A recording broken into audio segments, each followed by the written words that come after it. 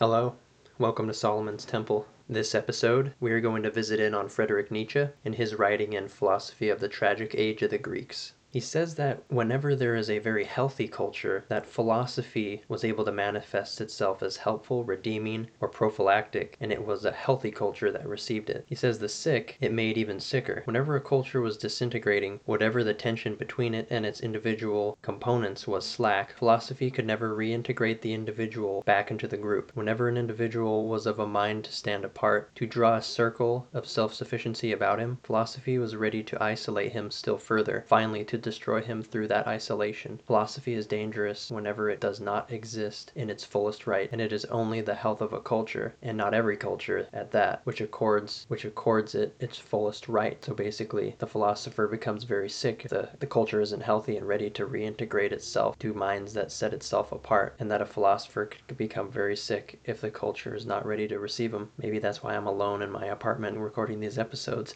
He says that the Greeks engaged in philosophy more than any other culture, and I suppose that seems perfectly self-explanatory considering that it was the Greeks that were the first people to sort of integrate the philosophical method into all of its culture, into its schooling, and throughout the city. That it was sort of the achievement of the Greeks to fully integrate philosophy as a way of life. For the Greeks, he says there is an insatiable thirst for knowledge, that there was always neighbors upon neighbors engaging with each other in order to raise each other up higher, to continually connect and communicate with people on a more original level, to go through what is learned, to teach what has been taught, and to transmit knowledge with ferocity. There was a lack of conceit between each other. There was more of a selfless connection to developing and understanding the foundations, the archetypes of philosophical thought, the underlying truths, the causes, the purification of the senses of what is being discussed, and that in the end they became more fundamentally together, but also in the process were inventors. He says that all other cultures are put to shame by the marvelously idealized philosophical company represented by the ancient Greek masters Thales, Anaximander, Heraclitus, Parmenides, Anaxagoras, Empedocles, Democritus, and Socrates. He says they are devoid of conventionality, for in their day there was no philosophic or academic professionalism. All of them, in magnificent solitude, were the only ones in their time whose lives were devoted to insight alone. They all possessed that virtuous energy of the ancients, herein excelling all men since, which led them to find their own individual form and to develop it through all its metamorphosis to its subtlest and greatest possibilities. For there was no convention to meet them halfway. Thus all of them together form what Schopenhauer, in contrast to the Republic of Scholars, has called the Republic of Creative Minds, each giant calling to his brother through the desolate intervals of time, and undisturbed by the wanton noises of the dwarfs that creep past beneath them, their high spirit converse continues. He says, the philosopher is a chance wanderer, lonely in a totally hostile environment, which he either creeps past or attacks with clenched fist.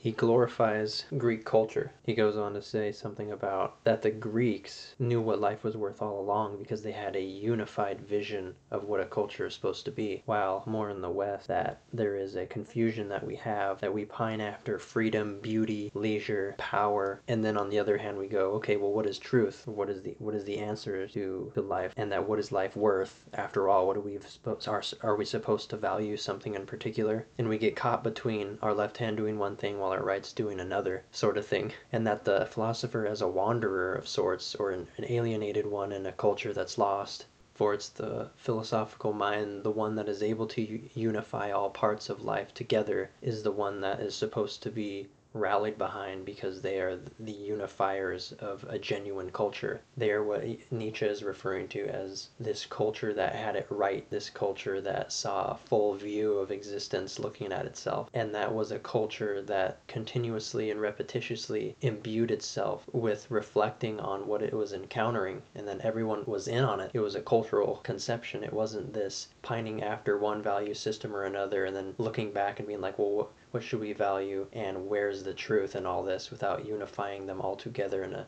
synthesis, highly attuned orchestra of ideas and forms and mentations and archetypes of life coming together to inform ourselves on who we are collectively and as individuals. He describes philosophers outside of the Greek culture as being comets passing by, terrorizing people, and being incalculable, and being simply wanderers, and that it's only within the Greek culture that it is justified, and that among them they are not these magnificent stellar objects flying in. He cites Anaximander of Miletus by saying, "Where the source of things is, to that place they must also pass away, according to necessity, for they must pay penance and be judged for their injustices in accordance with the ordinance of time." He references that quote from Anaximander with Parerga of Paralipomenia by saying, "The proper measure with which to judge any and all human beings is that they are really creatures who should not exist at all, and who are doing penance for their lives by their manifold sufferings and their death." What could we expect of such creatures? Are we not all sinners under sentence of death? We do penance for having been born, first by living and then by dying.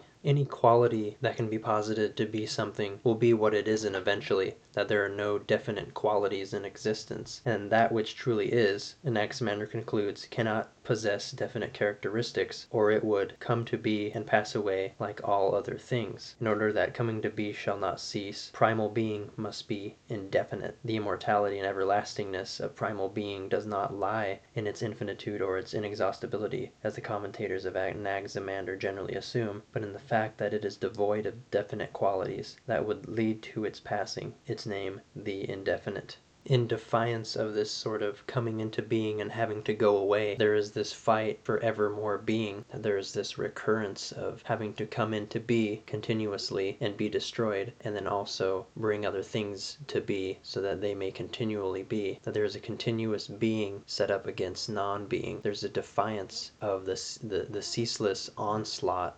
non-stagnation, this opposing factor to what is, this degeneration of generation, the hot turning to cold, and vice versa. Everything forever has its opposite with it, that within a sphere of injustice, there is a contradiction of justice, of a reemergence of that which brings into being the balance. That there are lawfulness, and then there are failings of lawfulness. There are transgressions on everything. On any judgment, there is a coming into being and a justification and a going out. There's disorderness and contradiction, and there is guilt, penance, judgment. How could this world be the execution arena for all that is condemned? Heraclitus says that he denied the duality of totally diverse worlds, and that reality is necessary through the actions that it takes, and that its undulation between what it is and the other part that creates what it is the necessity that the counterpart must exist, that we are both sides of everything, that we wouldn't know anything at all without its other side undulating on the other part, that there wouldn't be some other part existing there that creates the other part, and that you are essentially both parts, but only one at a time in the myopia for which we stand. But we are all the forces, and coming to be within those forces. We are all those forces, but they are always coming to be, and we are coming to be what they are in whatever arena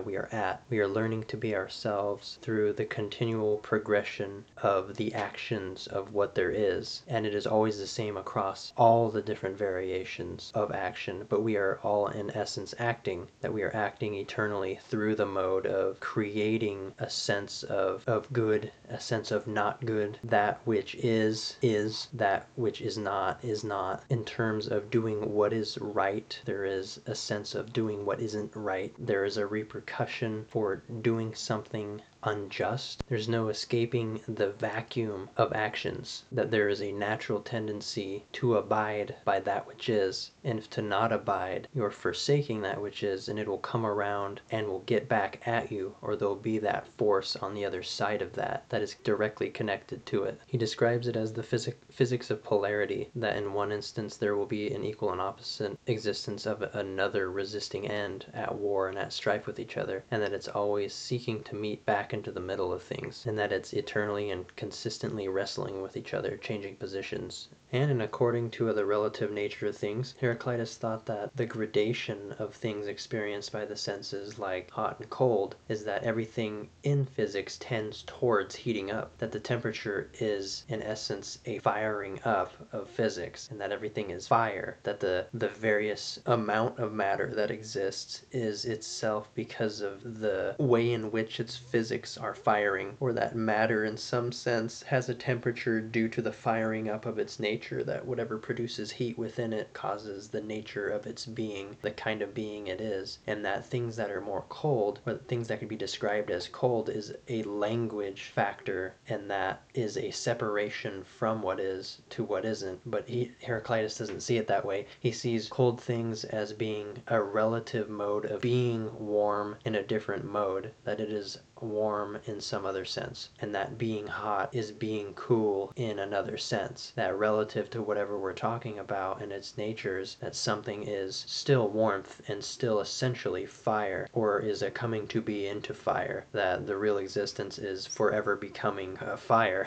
I suppose. But what about ice? Isn't that something? Or that water is this sort of transition state back into the state in which it's supposed to be, or that which it is, it turns into fire because everything is going away and being burned out by fire, that everything changes and reconstructs itself with the tempering mode of temperature, that things reintegrate into itself and change through the procession of temperatures elevating, and that I guess it's only up from wherever you're going, that the earth eventually is broken down, and that water tends to rise up and be charged back down to the earth where fire is made and matter is transformed and destroyed and brought back up to earth, and the rock cycle, and then the land erodes and the water goes up, and who knows what he was thinking. But his geology and the rock cycles wasn't a complete study back then, I suppose, but that was sort of his ideal. He was wondering about whether that there is injustice, and do guilt and the contradiction and the suffering in the world, does that exist, or is it one continuum of the same types of things, only on a different end of the spectrum? He says, but only for a limited human mind, which sees things apart but are not connected, not for the contuitive God. For him all contradictions run into harmony, invisible to the common human eye, yet understandable to one who, like Heraclitus, is related to the contemplative God before his fire gaze. Not a drop of injustice remains in the world, poured all over him. Even that cardinal impulse that allows pure fire to inhabit such impure forms is mastered by him with a sublime metaphor. So it's almost as if he is this play artist exhibiting all these forces in the world that are playing that they're not, and switching back and forth between roles, and that the structure is the structuring and the going away in all things. Wow, that's quite eloquent. But is this kind of situation, he wonders, a sort of hubris, in that there is this charge of guilt against that which is hubris from the individual standing apart from the massive, and what is common towards everyone? Although it is rather virtuous for philosophy to be very concise with its terms and to break things down in a very certain, clear, and simplifying kind of way, Heraclitus was rather obscure in the way in which he describes his ontological views, that everything is fire. Now, if you ask Heraclitus why are some things not fire, it would be, well, it's just fire playing around. It'll get back to fire because that's what everything wants, or something like that. And I guess it's, since when you're back in the day, I guess it's hard to come up with a physical science approach to describing those things. I'm sure, something about physics, there is that tendency, that sort of action, activity that can be described in that way, in parallel, in simple terms. Heraclitus's point of view is not articulate in that matter, but I'm sure it can be articulated and seen in a certain way that might run alongside his intuitions. And that's maybe one of the reasons why he writes so obscurely, is because it's not always the task of a philosopher to be like, I know what I'm talking about. And I think that was part of his hubris, is like, look, I'm awesome because I'm not going to just tell you that I know stuff. I'm just going to tell you what I think, and I'm just going to pass it off as my sense and knowledge of existence, which I think is pretty cool. Well, that was that. I hope you enjoyed. I'll talk to you later.